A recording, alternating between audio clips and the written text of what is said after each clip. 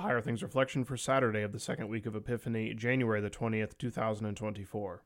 Come and see what God has done. He is awesome in his deeds toward the children of man. Blessed be God, because he has not rejected my prayer or removed his steadfast love from me. Psalm 66, verses 5 and 20. In the name of Jesus, Amen.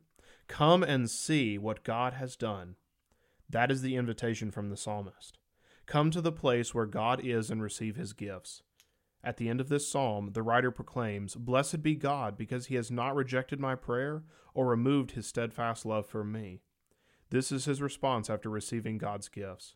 This introit text, this psalm, gives a concise breakdown of what the divine service is and of our relationship to God is.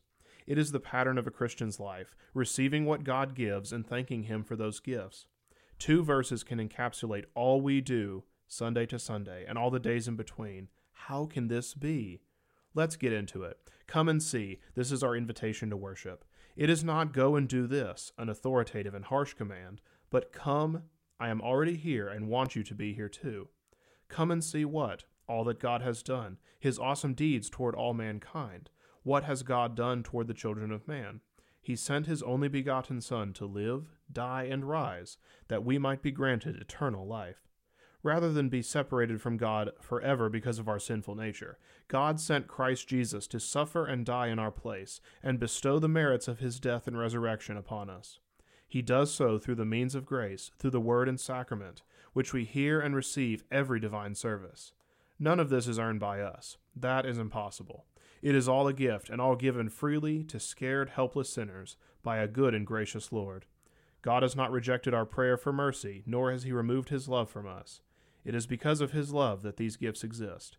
It is because he is steadfast in his promises that week after week, year after year, century after century, the sins are forgiven, the word is preached, and the sacraments are administered. And in response to all of this, we bless the Lord. And even this blessing is not of our own doing. It is the Holy Spirit at work within us. He who grants and sustains our faith enables us to then return thanks for these gifts, praising him from whom all blessings flow. So, dear Christian, come and see what God has done for you. Receive these gifts and return them constantly, that your faith may be sustained. In the name of Jesus. Amen. O mighty rock, O source of life, let your dear word in doubt and strife in us be strongly burning, that we be faithful unto death, and live in love and holy faith, from you true wisdom learning. Your grace and peace on us shower, by your power, Christ confessing, let us see our Savior's blessing. LSB 913, verse 3. I thank you, my heavenly Father, through Jesus Christ, your dear Son, that you have kept me this night from all harm and danger, and I pray that you would keep me this day also from sin and every evil, that all my doings in life may please you. For into your hands I commend myself, my body and soul, and all things. Let your holy angel be with me, that the evil foe may have no power over me. Amen. Our Father, who art in heaven, hallowed be thy name. Thy kingdom come, thy will be done, on earth as it is in heaven. Give us this day our daily bread, and forgive us our trespasses, as we forgive those who trespass against us.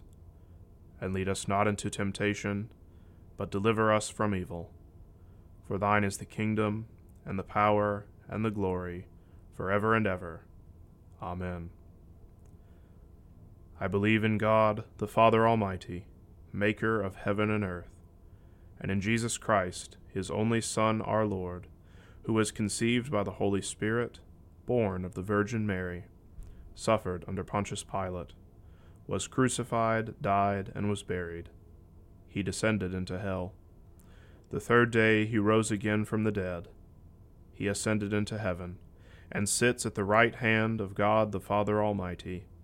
From thence he will come to judge the living and the dead.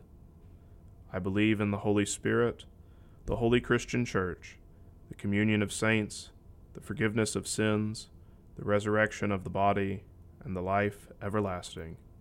Amen. The Lutheran Reader's Bible helps you develop a habit of devotion and Bible reading, so you can slowly but intentionally understand and grow in God's Word. Through introductions to the 66 books of the Bible, guided reading plans, and more, This Bible builds your confidence to study Scripture on your own. The Lutheran Reader's Bible, now available from Concordia Publishing House.